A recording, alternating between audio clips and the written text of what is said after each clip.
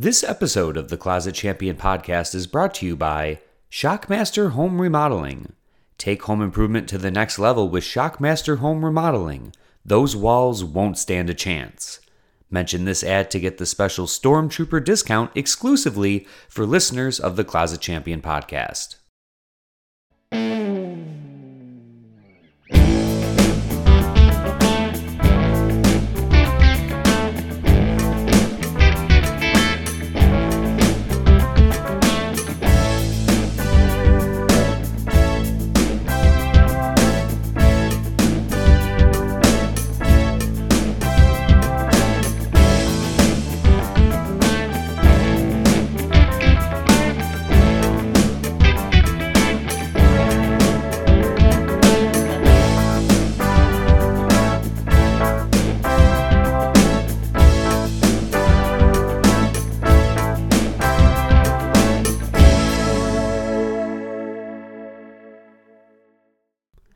Hello, ladies and gentlemen, and welcome to the Closet Champion podcast. I am your host, the reigning, rarely defending, highly disputed champion of wrestling podcasts, Mike Mueller. On today's episode, I will be doing 5 top 5 lists in rapid-fire style, and this was thanks to the great suggestions by Troy Turnwald and Michael Bach over on the Closet Champion Facebook page, which if you're not already following and liking that page, then shame on you. Go ahead and do that right now. Pause this podcast, go like the page, then jump on right back. I'll give you a moment to go ahead and do that. Okay, great. Now that you're back. Normally this would be a Hell in a Cell prediction episode, as I normally do before any WWE or AEW pay-per-view, and I will tell you who my winners are, but if you want the in-depth discussion, the reason why I make my incredible picks, you're going to have to check out the Bob Culture podcast, which I will be linking tonight once it drops. The amazingly talented Rob Williams, host of the Bob Culture podcast, had me on as a guest yesterday, along with Kimmy Sokol from Kimmy Talks Wrestling and Tony Blackwell, host of the Tornado Tag podcast, amongst other things. Actually, Tony, Kimmy, and Rob all do a whole lot of work. They are major content producers in this little world of online wrestling podcast that we do. They are a true inspiration to me. I was so humbled and thrilled to be able to sit down and talk with them. I can't wait to do it all again, hopefully very, very soon. It was an absolute blast. It was probably the most fun I've had talking wrestling in a long time. So just once again, I want to thank them all so much for the opportunity, specifically Rob for having me on his show. I am very humbled. And as Casey Navarro would say, I am blessed. So thank you for that. As far as the predictions go, like I said, if you want the real in-depth reasons, you're going to have to check out the Bob Culture podcast, which I will link. It should be dropping tonight, so look for that. But real quick, hey, rapid fire. I guess we're doing 6 top 5 lists. And the first top 5 list will be the top 5 winners of the Hell in a Cell matches that are happening. I've got Roman Reigns defending if that match even still happens. It's been moved to tonight on SmackDown, although I assume there's going to be some sort of shenanigans that get it on the pay-per-view as well. So assuming that Roman Reigns has a title match at Hell in a Cell, he's going to win. It doesn't matter who he's facing, whether it's Rey Mysterio or someone else, he's going to win.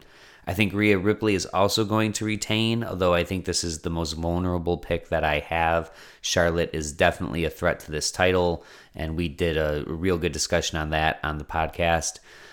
I think Bobby Lashley also defends. I think he's going to sort of end Drew McIntyre being in the title picture for a little while. Hopefully they give Drew some time off and let his body and his character recover. He needs it very badly, in my opinion. I think Alexa Bliss is going to do some weird fire magic shit that she does and defeat Shayna Baszler in a match that will likely involve a lot of cinematic elements. I'm thinking sort of like Alexa Bliss versus Randy Orton, that match. And then also, I think Bianca Belair is going to stay at the top of the SmackDown Women's Division by defeating Bayley. So to sum it up, I think all of the champions are going to remain champions, and I think Alexa Bliss is going to do what Alexa Bliss does, and that's be wonderfully weird, and hopefully we get some closure on this very bizarre storyline. So now let's get to the real top five lists. I'm going to start with the top 5 cinematic matches that happened during the pandemic era. Now, the pandemic era certainly gave us more cinematic matches than we had ever seen before, but it certainly wasn't the creation of cinematic matches. They've done them before in the past to varying degrees of success, usually not very successful. But we got to see a lot of them during this era because obviously with no crowds, you got to find new ways to tell an engaging story if you don't have the fans to react to you. So we saw a lot of cinematic matches over the past year and a half. My number 5 cinematic match is the Firefly Funhouse match from WrestleMania 36 between John Cena and Bray Wyatt. I have it listed at number 5 only because it wasn't really a match at all. But it was definitely a psychological tour de force. It completely broke down John Cena's entire career, and it was done in a weird, fun, goofy way. I think that they knocked this one out of the park, and like I said, the only reason that it's number 5 is because it wasn't technically a match at all. I don't think a single punch was thrown. So that gets number 5. Number 4 is the street fight that happened on AEW between Sting and Darby Allin versus Brian Cage and Ricky Starks.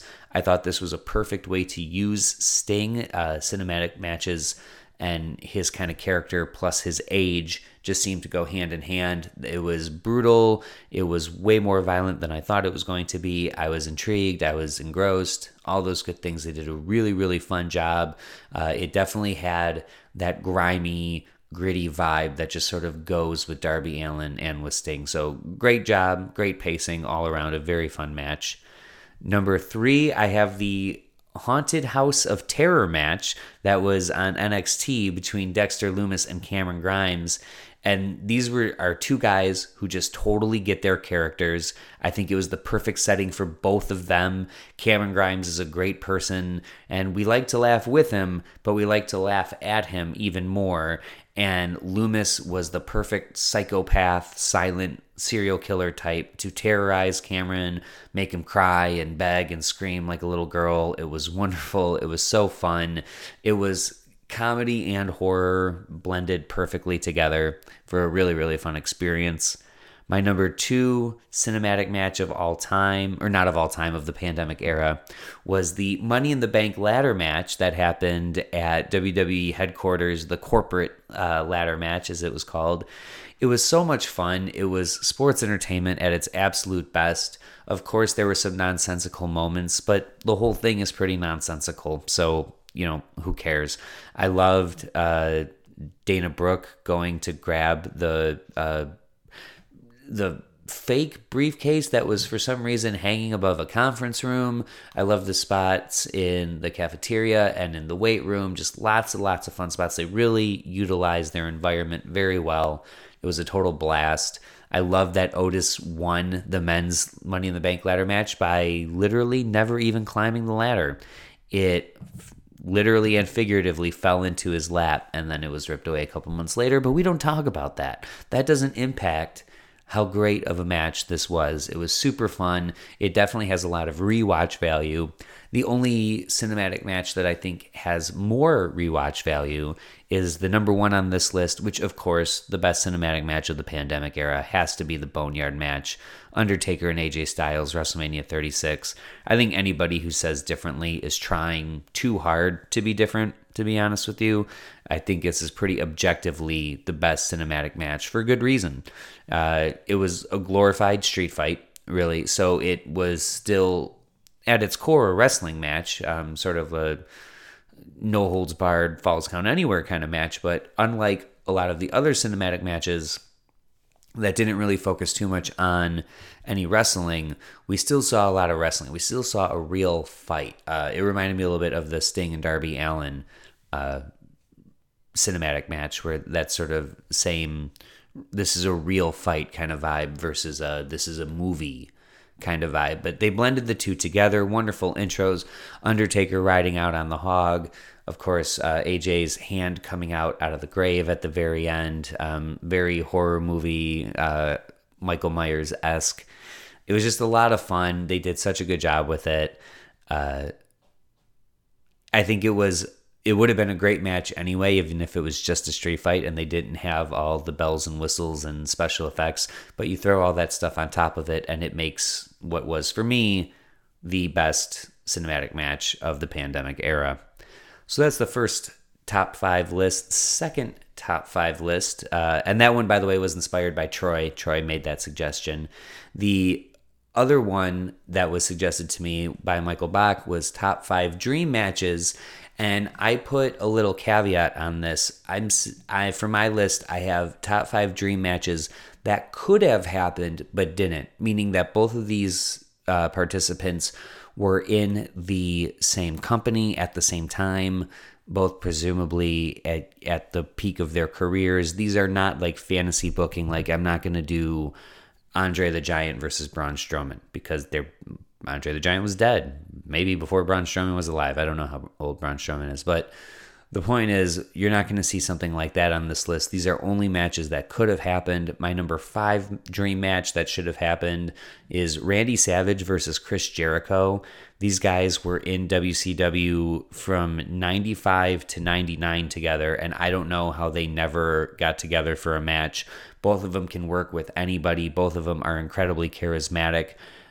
I think really the only reason why we never saw this match come to fruition is because, for the most part, while they were in WCW a lot together, they seemed to be faces at the same time, and then they seemed to be heels at the same time. When Jericho came in, he was the white meat babyface, and Savage was still a babyface feuding with the NWO. Then by the time Savage left and came back as a member of the NWO, we had already seen a Jericho heel turn.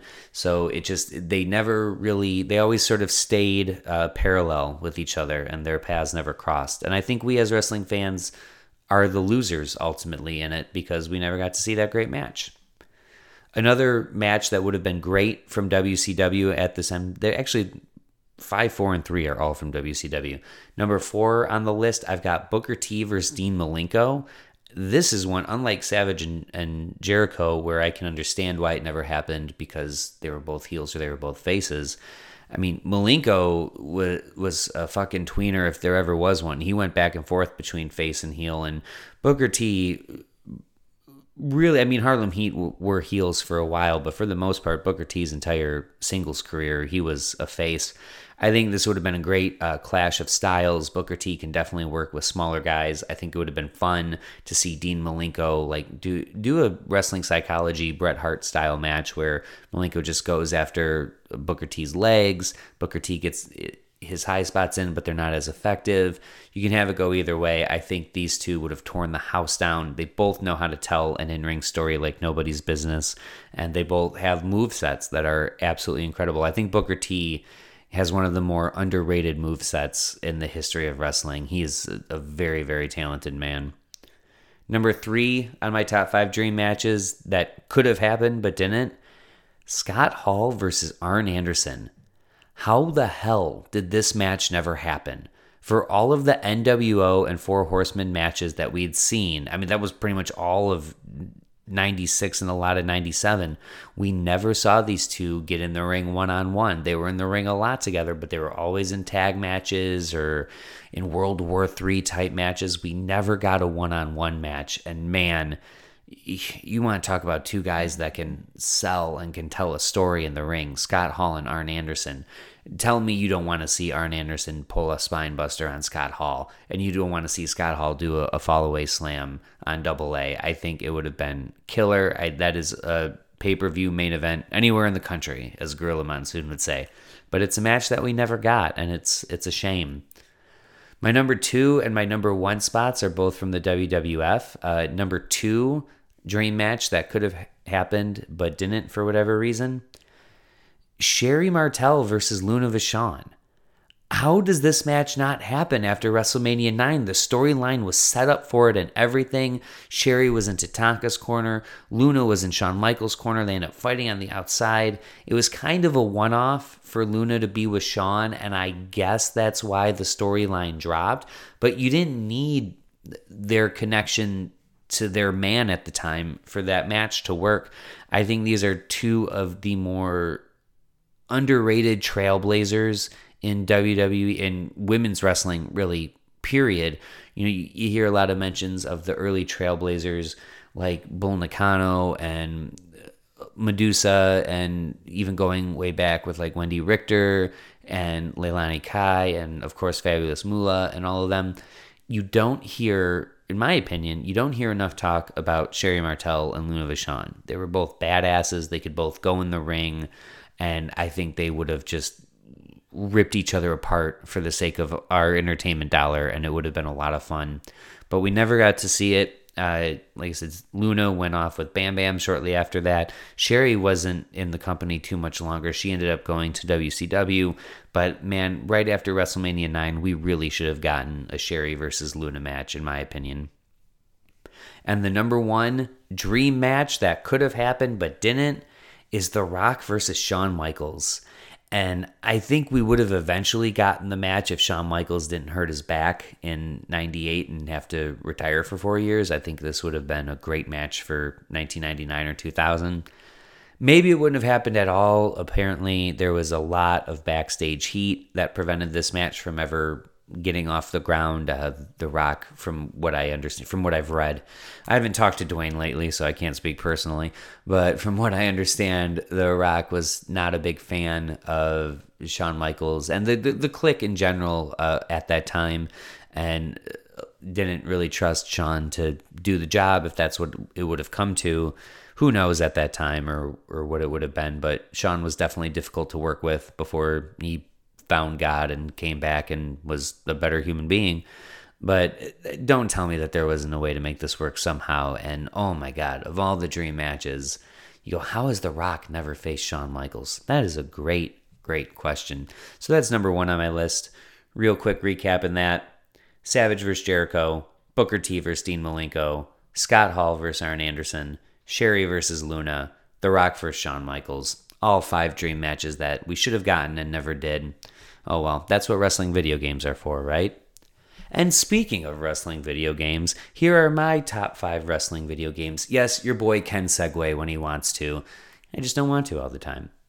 My number 5 greatest wrestling video game of all time: Saturday Night Slam Masters, baby. This was a Super Nintendo game, arcade style, not a whole lot of complexity to it, but I really enjoyed it. I thought the characters were really unique, and I thought there was a surprising amount of move variation between the wrestlers given the time of its release. You know, everyone has the punch and the kick and everything like that, but each character had to have at least 4 or 5 moves that were unique to them. It was a lot of fun, great replay value. You just kind of tour, if you've never played it, you just kind of tour around and you got to beat different people. You can do one-on-one or you can do tag matches. Tag matches were always a lot more fun. There were also tornado tag matches, which makes it really interesting. And it's a game that there were weapons involved, a game that was really ahead of its time. So Saturday Night Slam Masters gets number 5 on my spot. Number 4 on my spot, WWE 2K19. I think the story mode was great. It was a little short, but it was fantastic. The graphics and the gameplay are smooth as hell, which is something that you can't say about 2K20 or a lot of the other ones. You know, it's so weird. Since 2K took over, there was a lot of complaint about every game sort of felt the same, and it was sort of like that Madden-esque thing where you just made small adjustments each year and slightly tweaked the roster, and that was it. But I disagree, because I had bought 12, 13, 14, 15, and then I didn't buy another 2K game until 19, because just what I had saw and what I read, and when I sampled the games, I didn't think there was enough of a jump or a difference. But I think 2K19 just hits on all cylinders. The roster is insanely deep. The moves are very in-depth, and the controls are a little bit complex, but I like that. It gives me a lot of control. If I specifically want to do a German suplex, I know exactly I need to hit left and X, and then when I get my guy in the grapple, I got to hit down and hold X, and it's a lot to remember, but if you do, it makes for a very, very real experience. And as far as any of the 2K games go, I think 2K19 is where they peaked, and we'll see what the future has, but for the time being, it's the last WWE game that I'm going to buy for a while. Like I said, we'll see. Number 3 on the list is WrestleFest, baby. The best wrestling arcade game of all time. I'm not even listening to another option. You had the Royal Rumble in there. You had a great selection of characters. Again, you had unique moves, not quite as customized or specialized as we would see in the following few years. Games really developed at a rapid rate in the 90s, but this is the best arcade game of all time. It deserves a spot on this list. If I were to have one arcade game in my house, it would be WrestleFest. That is the dream man cave game, is WrestleFest. So if anyone wants to buy me a very, very expensive Christmas gift, you know what to get me. Number 2 on my list of greatest wrestling games of all time is literally any Nintendo 64 game made by THQ. You had WCW NWO World Tour, you had Revenge, you had WWE or WWF WrestleMania 2000, and then of course No Mercy. Most people say No Mercy is the best of these games. I'm not going to really argue that. I was more of a WCW guy at the time, so I played a lot of WCW NWO Revenge, but these games were not graphically the best looking. I think PlayStation games tried to focus a little bit more on the graphics, and their games that came out at the same time were definitely more visually appealing, but the gameplay was not even close. It's so much fun. I actually dusted off my N64 not too long ago and threw Revenge back in, and it holds up. A lot of the old wrestling games won't hold up just because gaming technology has improved so greatly in such a short period of time. But any of those N64 games, I promise, especially if you were watching during that time and you know the guys, you're going to have a blast playing any of those games. So that's number 2. I know that's kind of a cheap number 2 because it's really number 2, A, B, C, D. But they're still all number 2 because to me, the greatest wrestling video game of all time was SmackDown Shut Your Mouth. Now, everybody says Just Bring It that seems to be the consensus for the 5 SmackDown games that came out for PS2 or PS1, PS2. Most people seem to gravitate toward Just Bring It. I gravitate toward Shut Your Mouth because, like I said, with 2K19, I really enjoyed the story mode of that game. The story mode for SmackDown Shut Your Mouth is my absolute favorite. It's sort of an open world sandbox, a little bit version, but the linear story that gets told throughout it is fantastic. You have a lot of control over what your character does and who your character teams with and who he goes against. It just felt like you're really there and you're really in control and you're really making these decisions. The only negative about it is it lasts for 2 calendar years and that's the end of the story. I wish that they threw in some sort of kind of like a never-ending epilogue like the storyline in 2K19 has. But again, this was PS2. Technology probably wasn't there. They had a lot of other stuff they wanted to get in the game. And the gameplay itself is fantastic as well. So you got a great storyline, great gameplay. The replay value is through the roof. The roster's incredible. It's so much fun. So yeah, number 5, Saturday Night Slam Masters. Number 4, WWE 2K19. Number 3, WrestleFest. Number 2, any N64 game made by THQ. And number 1, SmackDown Shut Your Mouth. Moving on to the next top 5 list, number 4 of the 5 top 5 lists is top 5 character debuts that happened in wrestling. Now, this is not necessarily the person's first match, and it might not even necessarily be their first match in said company, but it's the first time that character was displayed on TV moving forward. So, for example, Dustin Rhodes had been in the WWF, left to go to WCW, then came back in 96 as Goldust. I could count Goldust as a character debut, even though Dustin Rhodes had already been in WWF. So that's what I mean by debuts, is specifically for that character, that packaging of that wrestler at the time. So number 5 on that list, I've got Taz debuting at Royal Rumble 2000.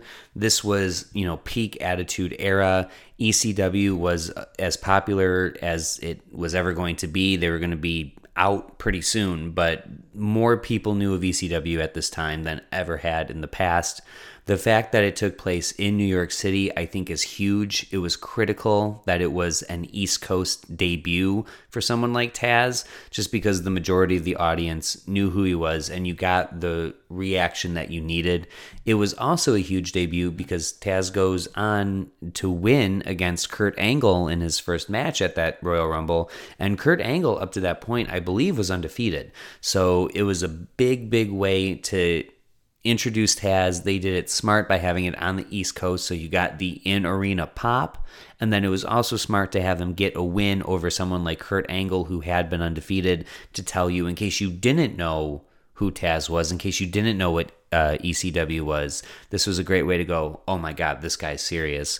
Now, as far as the rest of Taz's WWE in-ring career goes, take it or leave it, but the debut was amazing, and I won't turn that down for anything. Number 4 on the list is the Shockmaster, baby, the sponsor of this episode. It was Clash of the Champions 24, and I know that this is a joke, but it's not really a joke, because if you think about it, when you talk about memorable debuts, good or bad, you have to talk about the Shockmaster. It was Clash of the Champions 24, Flair for the Gold segment with Ric Flair.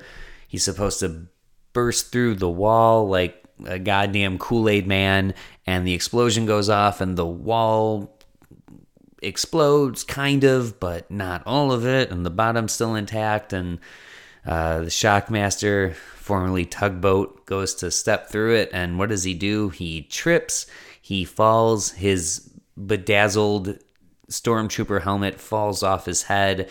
Everyone on the stage is laughing. Ric Flair's laughing. This is as bad of a debut as you could possibly have. It was so bad, in fact, that when the Shockmaster then started wrestling, they didn't even go with that gimmick. Like, the Stormtrooper helmet was gone. He had this like furry Pete Dunne style robe that he was wearing. All that was gone. They made him like a construction worker. I guess he came out in a hard hat. I guess that was a nod to him falling through the wall, and they tried to laugh it off and make the best of a bad situation. The character was screwed after that. He had no traction. He had a very short run. It was very immemorable, if that's a word. Unmemorable, unremarkable, whatever. It's early. But the one thing that we'll never, ever be able to take away from him is that debut. So Shockmaster gets the number 4 debut. Number 3, I've got Scott Hall, May 27th, 1996, coming through the crowd for WCW Nitro. You know who I am, but you don't know why I'm here. And this was the birth of the NWO, the genesis that, of course, wouldn't be named for a couple months later when Hogan joined and they officially coined the term. But nothing set the wrestling world on its ear like Scott Hall jumping ship. We were really, really blending the lines of reality and kayfabe. This was a new direction, not just for WCW, but for wrestling in general. The wrestling world changed because of the NWO, and that started with Scott Hall coming through the crowd. And while the change in the wrestling landscape certainly didn't happen overnight, you can definitely point to this moment in time as being where the change really started, from sort of cartoonish, aimed at kids and preteen, that demographic, to a older, more mature, quote unquote, smarter audience. And we've got Scott Hall to thank for that. So that gets number 3 on my list. What could be better than that? Well, a couple things. The number 2 debut, 1997, In Your House, Bad Blood, Kane, interrupting the first Hell in a Cell match. See, Hell in a Cell, we're tying it all together. It's topical. Between Shawn Michaels and The Undertaker, ripping the door off, coming in. Of course, the Jim Ross famous, by God, that's gotta be Kane. It was such an impressive debut. I have goosebumps right now thinking about it. It was that incredible. The fire goes off. He's such an impressive looking monster. It's both of those guys Shawn and Undertaker had put on a great match. That was what made it so memorable and so special too, was we had seen a great match for 25 minutes before we even got Kane. Then, on top of all this crazy action, top of blood being everywhere, all these insane high spots, we've been taken on such a ride. We're emotionally exhausted. We can't handle anymore. Oh, whoa, whoa. Wait just a minute. Yes, we can. We can handle the debut of the Big Red Machine. It was awe-inspiring. It was impressive. There had been a long build-up, so there was this mystery of who Kane is, but we didn't know what to expect at all with Kane. There was no pictures of him. There was no hint or inkling as to what he would even look like. So then when this freaking horror movie monster comes out and just puts everyone's jaws on the floor, it was really, really a special moment and one of my favorite debuts of all time. It was my second favorite debut of all time, short only to Y2J. Monday Night Raw, August 9th, 1999. Jericho makes the jump. He's done with WCW. He's on WWF. There's the Y2J countdown to the millennium that's going just for weeks and weeks, and what's going to happen and when is it going to go off. And I love the way that they did this for so many reasons. One, it's a great way to debut anybody. But two, doing it so the clock would expire not at the beginning of an episode or at the end of an episode, or the segment is based around it. It was done in a very guerrilla style way where it was the middle of The Rock's promo. So nobody's expecting this countdown to hit 0 at that time. It's not that we've forgotten about the countdown. It's just you sort of expect the clock hitting 0 to be its own thing, its own segment. But no, it happens smack dab in the middle of The Rock. So then we get an immediate, the buzz is crazy. Everyone goes nuts as soon as it goes off and you see Jericho and he spins around and he does the whole thing. The pop is fantastic. But then to immediately give him a promo segment with The Rock and The Rock doing what he does. I heard a lot of people say they thought The Rock buried Jericho in this. I don't think he did. I thought they played off each other perfectly. He was continuing his sort of comedic heel character and the transition so well. At this point, very few people who were watching WWF didn't at least know what was going on in WCW. So it's just such a fun moment. And it really, for the career that Jericho had, this was the perfect way to set everything in motion. Was just a big, dramatic interrupting of all people, The Rock, to come in and say, no, this is about me now. This is my time. And he had a great run, first ever undisputed champion, beat Stone Cold Steve Austin and The Rock in the same night. So everything worked out. Everything came up Jericho as the years went on, and he was definitely set off on the right foot with that. So my top 5 character debuts: Taz at the Royal Rumble, Shockmaster, Clash of Champions 24, Scott Hall, May 27th, 1996 on Nitro, Kane at In Your House Bad Blood, and Y2J debuting to interrupt The Rock on Monday Night Raw, August 9th, 1999. So that's 4 of the top 5 lists. We've got 1 left to go, and most of the rest of my top 5 lists were inspired by other people, some of my friends, some just on the internet. But this last one that I want to finish with is something that is near and dear to my heart, and I complain about all the time, and now you get to hear me complain about it too. How lucky are you? It is the top 5 wrestling moves that aren't finishers that should be finishers. Now, some of these moves may have been finishers for people at one point in time, but in this day and age, these are moves that I don't think ever get a win anymore, ever. And it's really a shame because they're super, super impressive. The number 5 move that's not a finisher that should be is the moonsault. Now, I think Bam Bam Bigelow may have gotten a couple wins by a moonsault back in the day, but the sheer spectacle of the moonsault, combined with the impact that it would have if this were a real contest, is ridiculous. I mean, you're using your body as a projectile to crash 7, 8 feet, depending on your height, down on a person with the full weight of your body. And You're doing a goddamn backflip in the process. Like, this move is the pinnacle of sports entertainment to me. And the fact that it's used as a dramatic 2 count at best is absolutely absurd. At least WCW allowed Kidman to win with the shooting star press, which is just an inverted moonsault. So we still get some glory there. But in general, the moonsault is a move that never finishes a match. And I don't understand it because it's impressive as hell. Number 4, the power bomb. Simple, but deadly effective. I'm going to take you, I'm going to lift you 6+ feet in the air. I'm going to drive you down onto a canvas mat with the entire weight of my body, driving your head and torso into the ground. If this was done on cement, this move would literally kill somebody. So I have a hard time believing that it can't keep somebody down for a 3 count. Now, like I said, there were people in the past, Kevin Nash, Sid, had very effective power bombs. That was their finishers. Razor's Edge is kind of a variation on a power bomb. But in general, this is now a move that's just become just another spot. A lot of times it's not even the end of the spot. A lot of times we'll do the power bomb, lift the guy up, and do another power bomb. And that still doesn't get the finisher. That usually doesn't even get a count. They usually don't even go for a pin after that. So again, it's to me a move that is just too cool and too powerful to not end a match. And it's a shame that now it's just a throwaway spot. Number 3 on this list is the enziguri. Now, before wrestling was all about athleticism and every single guy was a freaking gymnast, the enziguri was truly a move to behold.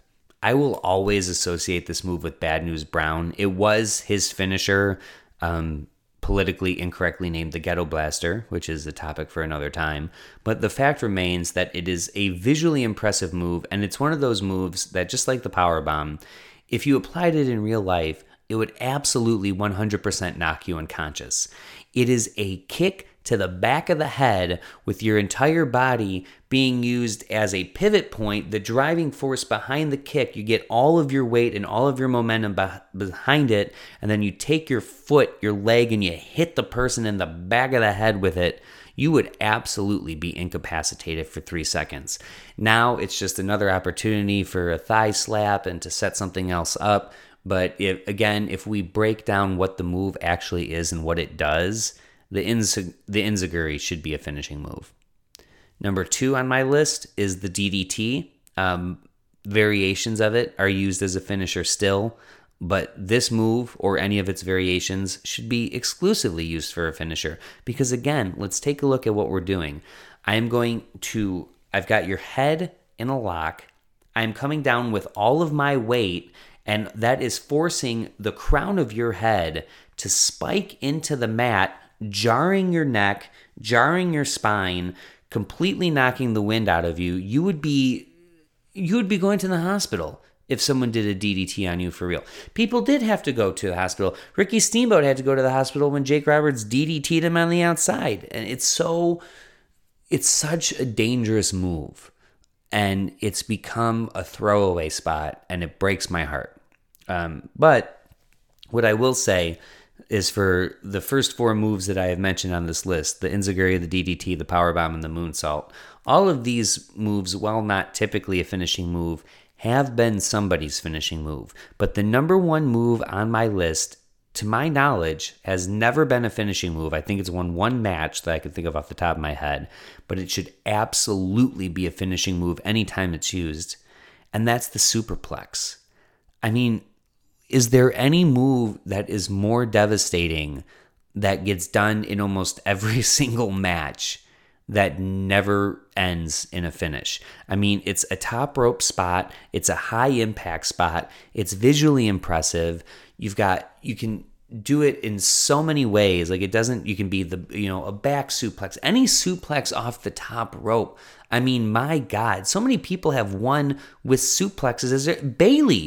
Bayley wins matches today with a standard belly-to-belly suplex. That can put somebody away, but a superplex from the top rope can't. Get the fuck out of here.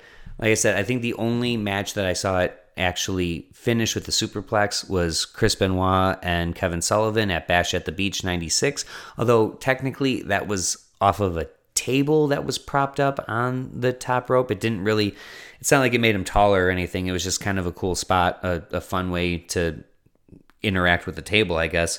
But that is the only time I can think of that a superplex finished a match. And I don't understand how that hasn't been someone's finishing move in the history of wrestling. If you know of someone that used it as a finishing move, please hit me up on Facebook or Twitter at ClosetChamp. Let me know what it was, because I can't think of it off the top of my head, and I'd be really interested to see. Maybe one day, I don't know, wrestling is cyclical, everything's cyclical. Maybe we'll get back to a time when finishing moves are a little bit simpler, and maybe at that point someone will take a amazing move like the superplex and make a career out of it. But until then, it's going to be just another spot, just like the DDT, the Enziguri, the powerbomb, and the moonsault. And that's it, man. That's all I got for this. Thank you so much for listening to my top 5 lists and my Hell in a Cell very quick predictions. Again, one more time, I'm going to plug it, the Bob Culture Podcast. I'll be linking to it so you can hear my in-depth reviews, and you get to see my beautiful face. So for all of you that are missing this mug, you'll get to see it. I will link it on Facebook as soon as it drops. Until next time, I am your reigning, rarely defending, highly disputed champion of wrestling podcast, Mike Mueller. I'm going to take the count-out loss and get out of here with my belt. Good night, everybody.